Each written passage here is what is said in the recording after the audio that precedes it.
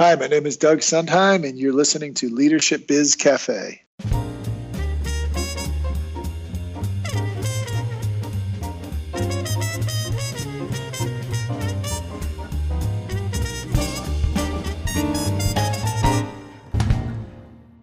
Hi everyone, this is Tammy Nasir, and on today's episode of Leadership Biz Cafe, I'll be talking with Doug Sondheim.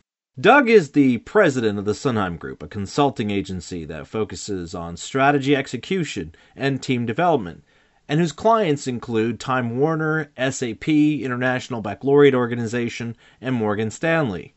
In addition to being a regular contributor to the Harvard Business Review, Doug is the author of the book Taking Smart Risks: How Sharp Leaders Win When Stakes Are High, which will be the focus of this episode. Hi, Doug. Welcome to the show. Hi, thanks for having me, Tim Bear. You know, a few years ago, there was this adaptation that so many of us had to come to terms with, and that was that we couldn't normalize change into being the new normal, but that we had to accept continuous change and adaptation to change as being par for the course of this new, faster-paced, globally connected environment. And I could tell you, looking back over the past 5-10 years, I've seen that evolution in mindset from wondering where the endpoint of today's change lies to wondering what the next wave of change will bring and how do we navigate these new waters. But while we might be more at ease, I'll say, with change, there's something that we've all seen and perhaps experienced in the past 2 years or so, and that is how we're now operating in this environment of increasing risk. And that's what made me think of your book, Doug, because as you write in the opening chapter of your book, what we dread most about taking risks is not simply the uncertainty it will give rise to, but more that fear of failure. That it's better to avoid or steer clear of taking risks and play it safe than to suffer some form of failure. But of course, we've seen many examples recently and over the past couple of years of established and storied companies playing it safe can come with a lot steeper cost than any potential failure might fear in taking that deep dive. And as you write in your book, through your own work, you found that there are actually 5 distinct dangers that come from playing it safe. So before we talk about taking smart risks, I was wondering if you could describe what these 5 dangers are from playing it safe. Sure. I mean, the dangers of playing it safe are, I don't know that I have them in the exact order that I wrote them, can't quite remember, but the idea that you lose your momentum in whatever you're working on. I mean, I think I'd probably pull back, and before diving into what those, I'd love to kind of touch on something else that you were bringing up about the speed of change, because I think it kind of precedes some of these risks, which is I think there's this belief that the world is changing really fast, and we've got to, as the expression says, innovate or die, right? We need to innovate or die, innovate or die. And, one of my fundamental problems with that is the idea of innovation tends to stand front and center. And you've got boards of directors, C-suite executives all in place. What we need is innovation. We need innovation. And I think that is ass backwards, because an innovation is a solution, and it's a solution to a problem. And I think oftentimes people think that the solution is to innovate more. But the real problem is, what are your customers experiencing now? How do we solve that? And lo and behold, if you stay there, you come up with innovations. And the reality is that's what risk-taking is. The risk-taking is getting I've really, even since I've written the book, I've come to believe more and more and more that the closer you get to the customer, the closer you get, and whatever the customer is. I mean, if you're an actor, the customer is, the audience. If you're selling soap, it's the soap buyer, and so on. It's whoever's consuming whatever you're doing. If you get into their minds, what are they thinking about? What do they believe? What do they not believe? How are they evolving? How are they changing? The solutions start to present themselves. They start to just show up what I should be doing. And that decreases your fear of failure, because you feel so close to the need that you're willing to jump in and take some risks. Actually, one of the stories I write about the book was how Sherwin-Williams did this. 2008 financial crash happens. There is, it's kind of a long story. I'll try to go through it very quickly, but 2008 financial crash happens. They had for a long time been competing to open up paint stores. And the big insight they had 25, 30 years ago was contractors don't travel very far for paint because their time is money and they're on a paint job, so they'll go to whatever paint store is closest. So the insight they had was open up as many retail stores as we possibly can, saturate an area, and our share of market will grow faster than everyone else. So they did that. It was really successful. Real estate got really expensive. They could no longer do that because every other paint contractor started doing that. But they had this insight, and they did the research, and they knew that time was money, and that drove everything they did. So when the crash happened and real estate started to get cheap and people didn't buy, they said, let's double down. We know that's the insight.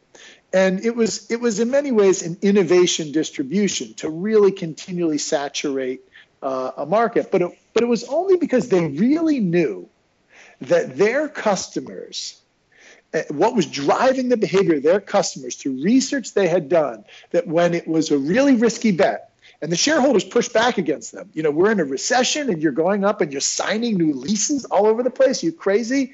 And they said, we're going to come out of the recession. There are going to be homes built again. And we know that people are going to want to, people have to paint those. And we are going to be in a good position. We're not going to shutter stores. We're going to open them. And it turned out, I think by 2009, 2010, their stock rebounded, and it turned out to be a very smart bet. So you could say, hey, they weren't afraid of failure, and that's true. But in reality, they were solving a customer problem.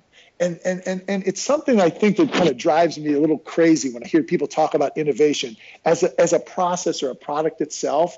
It's not.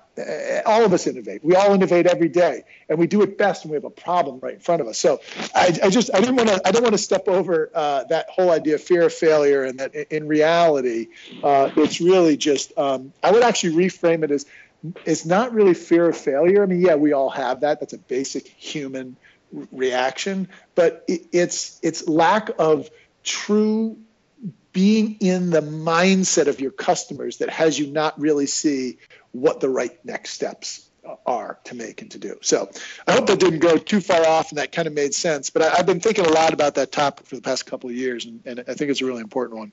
No, I think it actually is very much on point, because the idea here, and I completely agree with you, is that we shouldn't innovate just for the sake of innovation. There should be some pragmatic, practical reason behind it. What is the pain point, or what is the solution that it's going to allow us to offer that people are genuinely interested in, saying, yes, that's going to help improve things, make things better. And in many ways, this is kind of what is the very definition of what you're talking about in your book about when it comes to taking risks, that okay, we shouldn't take risks just for the sake of taking risks, right? We don't want to suddenly become, risk is kind of like disruption. We just got to disrupt things because we can.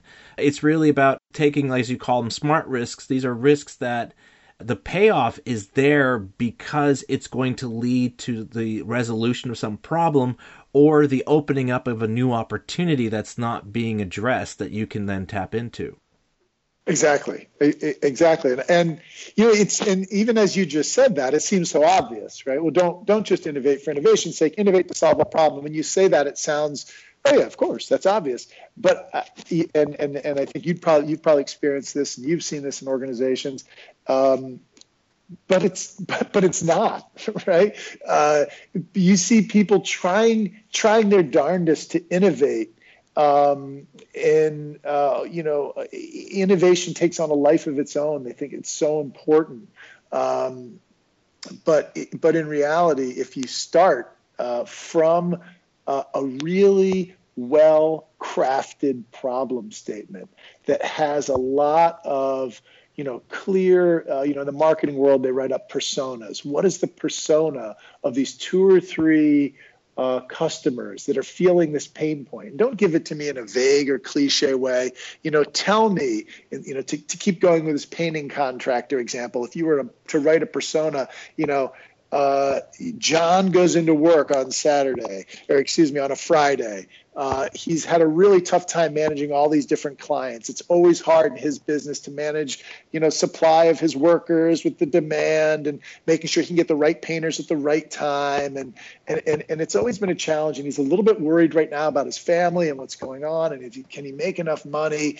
And he wants someone to make his life easier. And there's a few different places, and you go through how to make the life easier, and you come up pretty quickly with the insight of like, let's not make John travel very far for paint. And so what seems like an a distribution innovation in the paint world is like just an obvious answer to an obvious problem. And I really think that most innovations and most risks really are, when you get down to it, like obvious answers to obvious problems that become less and less risky every time you think about it. One of the things I often talk about is this idea of you just need to get yourself to like a 65 to 75% surety that it's a good idea. It might not work, but it's a good idea. In my book, I talk, see the future now. It sounds like, you get a crystal ball and you're, all these data points and you're doing some really, fantastical modeling to figure it out. No, that's see the future now is like spend a whole bunch of time with Johns in the painting world. You're like, I see the future. They'd love it if they had just had paint stores closer, or, something around an innovation in the sneaker world. It's not any sort of high-minded, brainstorming in some creative pod where all the smartest people who can do data analytics. It's like, get in there. Yeah, data analytics will help, but get in there. Just tell the stories. Like, what's going on with the customer? What's his pain point? How's he feeling this? How's he feeling that? And then all of a sudden it's like, we should do this. Yeah, of course we should do that. That's so obvious now. So again, just another way to look at fear of failure. Fear of failure is really, I think, born from you not spending enough time with the problem. Okay, so now that we've kind of gotten this understanding of how we can better approach and understand the feel of failure that kind of holds us back, not just in terms of innovation, but also in terms of embracing those moments where we have to take those smart risks. Let's dive right now into the real meat of your book, and that is, how can we take what you call these smart risks? And before we begin that, though, I think we need to have a common frame of reference in terms of how we view and understand risk, because as you write, how we perceive our situation impacts how we understand the nature of the risk we're about to take. Yeah. So, one of the things I talk about is this idea of find something worth fighting for. I mean, what is going to contextualize all the pain you're about to go through when you're taking a risk, and by contextualize, I mean what's going to make it worthwhile, to do it, getting yourself in a mindset for that's something that I would want to really fight for is so there's 5 big sections of the book. All of them, I say, are just one step closer to decreasing the amount of risk.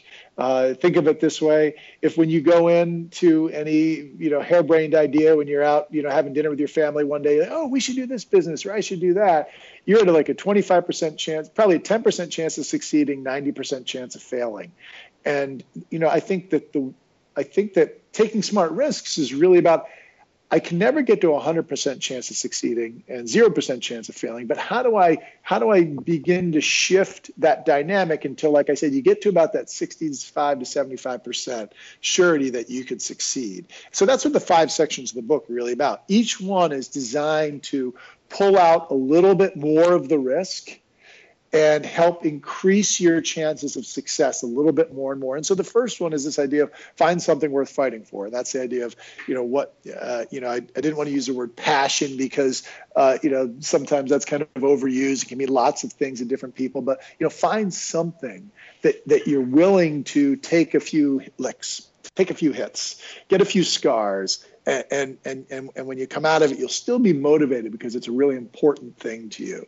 So I think in many ways, that's one of the most important things, because it creates a grounding in something that's going to keep you motivated. Um, the next one is this idea of see the future now. Get into those, like I said, personas in marketing. Get into the customer's mindset. How do they buy it? What do they think about? How do they? I keep saying customers, but this can also work just internally. If you're doing, let's say, internal project management at a bank, and you're doing large-scale change around technical systems, let's say, you still want to see the future now. Your customers there are the bank employees, and they have needs in how they're delivering services to their customers. So same sort of thing. Go through the stories. How's this going to work? How's that going to work? How's this going to work? So that will also begin to take more and more risk and deliver to you more and more certainty that the idea is probably heading in the right direction. Act fast, learn fast. We've heard a lot about this. That's the next big section of the book, and that's okay. Great, you got the insights. What are you going to do? Well, until you experiment, you don't even know if your insights are that good. So let's try it. How can I do it in a way that's not going to totally burn me? Can I pilot this? Can I do a small batch run of that? Can we get some input over here? And then you're going back with that act fast, learn fast. And you're then going and you're recreating your vision for the future. Those are the three big things. So it's those three. The next two are kind of creating a context for those things to happen. But those are the three big things. Something that I want to fight for. I start to go out and get smarter and smarter and smarter and smarter every day about the problem and how people are acting, the nuances, how people are framing the problem, and what they would actually buy versus what they would theoretically buy. It's very different when you ask someone, what are you going to spend, versus actually getting them to part with money from their wallet. And then act fast, learn fast. Keep doing that rapid iterations. So those three kind of form the nut of what I would call smart risk taking. And I mean, if you go back 100, 200 years, it was the same. It's always been the same thing. I mean, that is the story of successful business right there in a nutshell. So, Doug, you just mentioned how one of the first critical steps to making sure we are taking those smart risks is to first identify what you called something worth fighting for, that goal or idea where the pain point is greater in our not doing something to affect change as opposed to playing it safe and trying to not change some aspect of our current reality. And when I read this, what came to my mind was something that I usually identify as doing purpose-led work, that we're not simply doing something or pushing forward an initiative either to keep up with our competition is doing, or what we see as being today's shining object that everyone's enraptured by, which is kind of what we were discussing at the beginning of this conversation in terms of innovation. Are we just innovating for the sake of innovation, or are we doing it because we're trying to resolve a situation or to tap into a future opportunity? Now, I did a TEDx talk recently where I shared my own story of how it was only by finding that sense of purpose when I was doing and being able to articulate what is the value of what I'm doing, of how my own way I'm moving the needle in making things better or making a difference, that I felt a genuine sense of enduring success and fulfillment. And, what was interesting about giving that talk was how in so many conversations with attendees at this TED event, there was this common question I was asked of, how do I find that sense of purpose in what I do? Because I don't feel it. And for some, they weren't even sure they ever did. And this was interesting because when I turned the focus onto looking at their past work experiences in a very short period of time, as we discussed their past memorable moments and the times they felt challenged, they began to realize, wait a minute, there was a point in time where I felt a sense of meaning and purpose, that I felt pride in what I did. And I was willing to push myself, to challenge myself, to improve how I did this work. So as much as we might think purpose-led work is something that only select few can experience, the reality is that it's there for the picking if we know what to look for. So in terms of taking these smart risks, Doug, what should we be looking for to know that this idea, this project, this goal is something worth fighting for? Yeah, I wish I had an easy answer to that, because obviously the formulaic answer to that is one that is just probably inauthentic,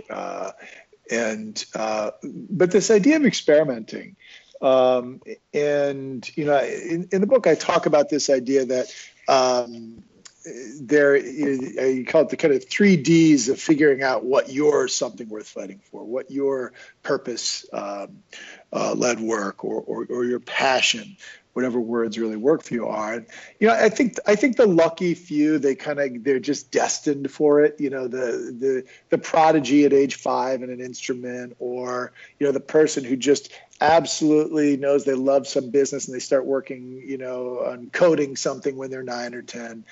The simple truth is, 99% of us don't have that. And so we've got to come across it another way. And some people later in life, they get it. This is the second D. That's kind of destiny. The second one is you get it delivered to you. Something bad happens in and around your world, and you want to fight for some sort of legislative changes, or things of that nature. But and that's again a very small number of us. But for the most part, it's a process of discovery. How curious are you? How can you just keep a variety of different balls in the air? I don't have any data on this, but if I were to guess, a lot of times it doesn't really get clear. And this is just kind of now having coached a variety of executives over 20 years. I tend to see it's not until you're probably in your mid 30s at the earliest, sometimes not to your 40s, where you start just saying, you know what?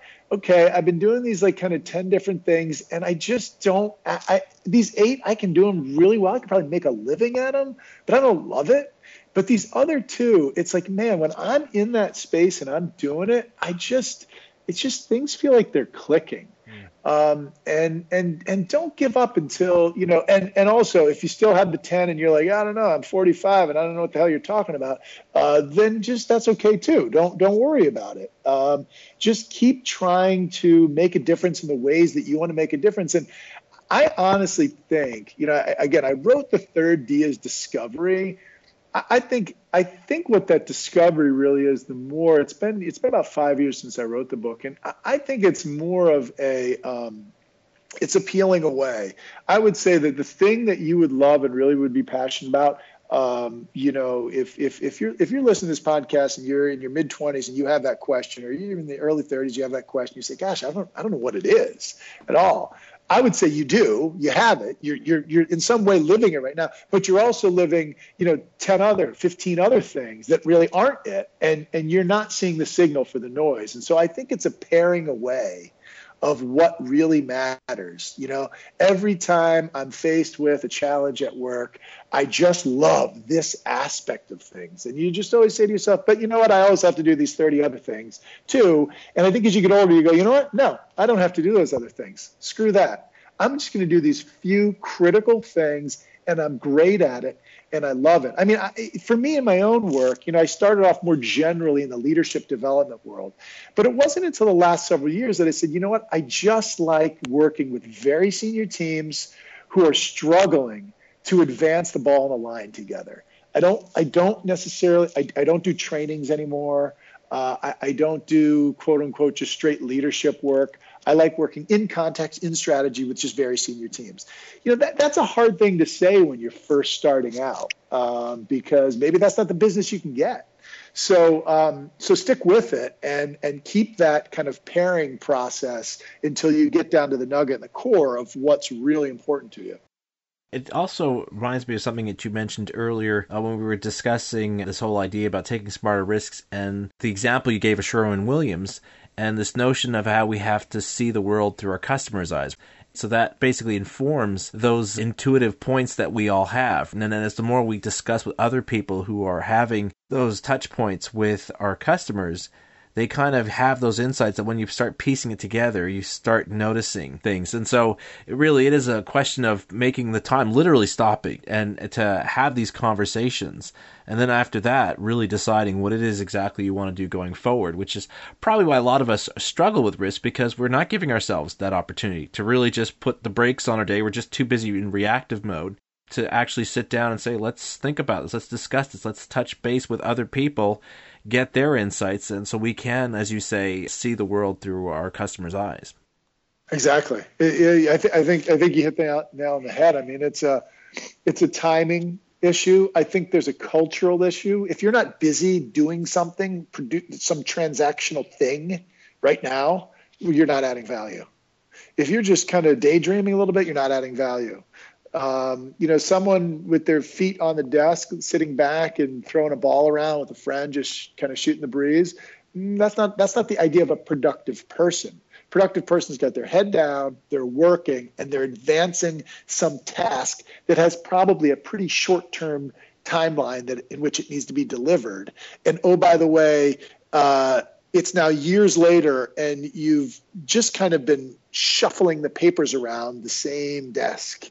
The big ideas never come. I think you're right that it has more to do with just taking the time to do that, seeing that as valuable. And now if we go up to the organizational level, actually having bosses that believe that that's valuable, that encourage that don't come down with the whip in seeing people engage in those sorts of activities is really important. They've got to be productive. It's not just, we like to play ping pong 4 hours a day. They've got to be productive. So you got to kind of experiment with ways to talk about ideation and the value of it in the organization. But you do need that time for creative thinking. I mean, one of the things I work with a lot of clients on, for example, is just pretty simple thing. Carve out, just show me. Let's go look at your calendar. We take a look at the calendar. Show me where do you do some creative thinking, in here, and it's kind of like I don't. I mean, more and more these days, I see people's calendars are scheduled from 8:30 a.m. to 6:30 p.m. with every sort of meeting you could imagine. Yeah. And sometimes I just say, guess what? I don't care where you do it. You're going to pick 3 or 4 hours somewhere. If you could do 2 hours here, 2 hours there, great. You're carving it out. Well, how am I going to do that? You're just going to do it. You're going to schedule it, and you're going to figure out how to answer the questions if people ask you about it. Because unless you just carve that time out, it's not going to show up. I think we all love to think, okay, and that's sometimes there's a lot of research that says, well, that's not the best way to do it. Sometimes your best ideas come to you in the shower, right? And that's fine. That's good. And it may be that if you're sitting down and every Friday morning from 9 a.m. to 11, you're just kind of like reading some interesting stuff you don't normally get to read, that will work in the background. And then 3 days later, when you're in the shower, the idea will come. But you have to have laid that groundwork for it to happen. So that's another point that I think is really important. Oh, I completely agree. I mean, to your point, it is that common thing that the good ideas come to me in my shower. Well, that's because it's the one time you schedule in your day, or one of the few times in your day where you schedule where I'm not going to be working. I'm not going to be in a meeting. I'm not going to be replying to these emails, writing that memo, and so forth. So that's the time you actually give your brain time to wander and start making those intuitive connections and so forth. And the very thing that you're pointing out about scheduling it, I've actually even had this discussion with clients, because I've had leaders say to me, well, look, I love this idea of doing this, but I don't have time in my day to do that. And I said, of course you don't have time, because everything's scheduled. And I'll be honest with you, if you don't schedule this, it's never going to happen. It's just going to be this quaint, nice idea, wish I had the time for. And unfortunately, you don't have the luxury of saying, well, this is something that is a luxury. This is mission critical if you're going to move beyond simply being reactive to really being responsive.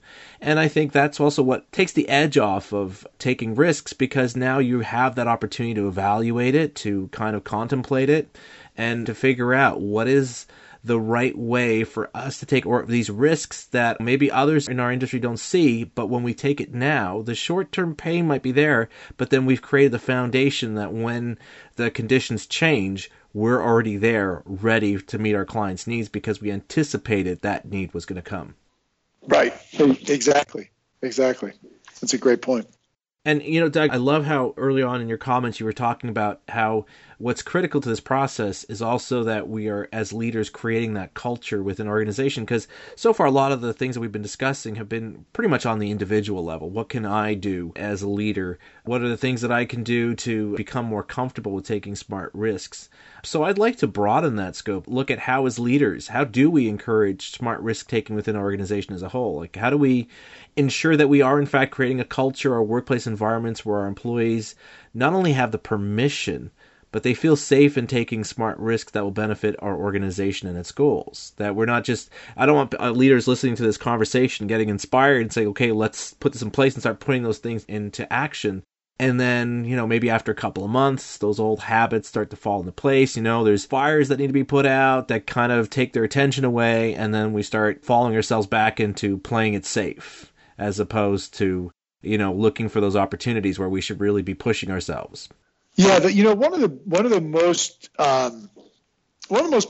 powerful things that I've found in doing this research for the book and working with clients is defining what a smart failure is for the organization, in the organization. So we all know what a smart success is, right? You put a plan together, you try it, and it does the exact things you wanted it to do. It makes this kind of money, it moves this thing forward, and you all look back and you go, hey, that was a really smart success. That's great. And I think everyone's instinct then is, let's replicate that. Great.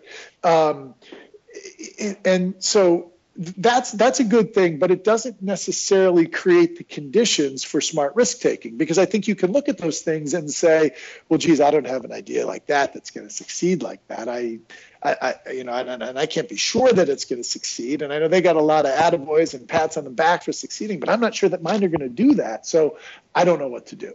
And it doesn't really motivate and inspire action. But on the other hand, a smart failure does, because a smart failure says, hey, there's some things that you have to do. If you do all those things and you don't succeed, I will have deemed that a smart failure, because you found something worth fighting for. I mean, you had a real reason for being. You did the consumer research to the degree that you needed to, and whatever your consumer or customer is, you took the time. You saw the future now. You put some ideas together around experimentation. You tried that experimentation. You just couldn't get it out of the blocks. You communicated really well throughout the process, and you couldn't get it out of the blocks. That's a smart failure. That deserves a pat on the back. And now we can distinguish between a smart failure and a dumb failure. And now we have something where we can actually say to people, you are going to get reprimanded a bit, because it's not because you failed. It's because of the way that you approached it. And so I think sitting down with your organization and really figuring out, what do we deem a smart failure in this organization to be, is a really important process. I actually came across in my research a framework that Tata, the kind of the GE equivalent in India, it's a global, a multinational company in a lot of different conglomerate, a lot of different industries. And towards the back of the book, there's actually a grading criteria for what they call the Dare to Try Award. Every year they have an innovation award ceremony where they fly to Mumbai, all of the top people that were innovating over the year, and they give awards for the best commercialization and the best early stage development. And there's like 4 different levels. And the final level is the Dare to Try Award. You did your best, you followed the process, and it didn't work out. We're going to fly you to Mumbai. We're going to put you on stage and celebrate you alongside everyone else. And that sent really strong messages that it's about a smart process. It's not just about the outcome. Now, what I don't know is if you I don't think you can probably win 4 Dare to Try awards in a row, right? I mean, at some point the results do matter, but I would venture to say, and I get this data, that if you're doing that over and over again, you figure out eventually how to win, how to succeed. So that, I think, is the biggest. And they actually let me publish the entire framework in the book, and so you can see that at the end of the book. So that's one of the biggest ones. The smaller stuff that you have on a day-to-day basis is just, if you're a leader and you see someone really take a good shot at doing something, but you don't have all the criteria set up on what a successful failure is yet in your organization, you can really just acknowledge through a story in a public setting how we got into it, what the process was, why you're really proud of this person. That sends a really strong message. So acknowledging publicly is really important. I think the last thing is individually, as a leader, role modeling it yourself. trying some stuff, failing at it, sharing with people how you went about it, which signals obviously very strongly, hey, this is an acceptable set of behaviors around here. I love that last point you bring up, Doug, about sharing your failures, because that's where it becomes really a learning experience. Because if you, as an individual, fail and then you just take that insight and you say, okay, well, what did I learn from it and so forth, you have an incremental improvement. But when it's shared, especially as you as a leader share it, that really gives people that sense that they're reframing how they see failure as not being, oh, this is a mistake, this is a regret, to, okay, how am I going to learn from this so that I'm stronger going forward, and how are we going to collectively benefit from that experience so that we know going forward what to anticipate, which again goes back to our point we discussed earlier about seeing the future. This is in many ways how we see the future, because we've now taken this path, we now see what can happen, so as we go forward, we can now anticipate when that curveball is going to come so we can respond accordingly. Right, exactly. And as you frame it that way, I mean, it's, this is an insight I think I had while I was writing the book, but it really became clear after I wrote the book. The book's about taking smart risks. It tends to have a business focus and bent to it. In general, people tend to equate it with innovation and things of that nature. But if you step back and look at it at a much more universal macro level, this is really just a book about life. This is a book about how to live an effective life, and then how to help others do that as well. And in so doing, create outcomes that are very valuable for individuals, teams, and organizations, whatever that means for you. I think that in line with what you were just saying about being able to kind of capture that wisdom, share that wisdom, help others become better, it is a recipe for living what I think is arguably, an enjoyable life, that you have a lot of fun and you can look back and say, hey, that was great. That was a lot of fun. I mean, I think at the end of the day, that's what we all want to do. I think everyone wants to just be able to look back and go, that was a lot. You know what? That was just, I got in it. I got myself a little dirty. I didn't hold back. I tried it, whatever that thing is. And I just left it all out there on the life, quote unquote, field.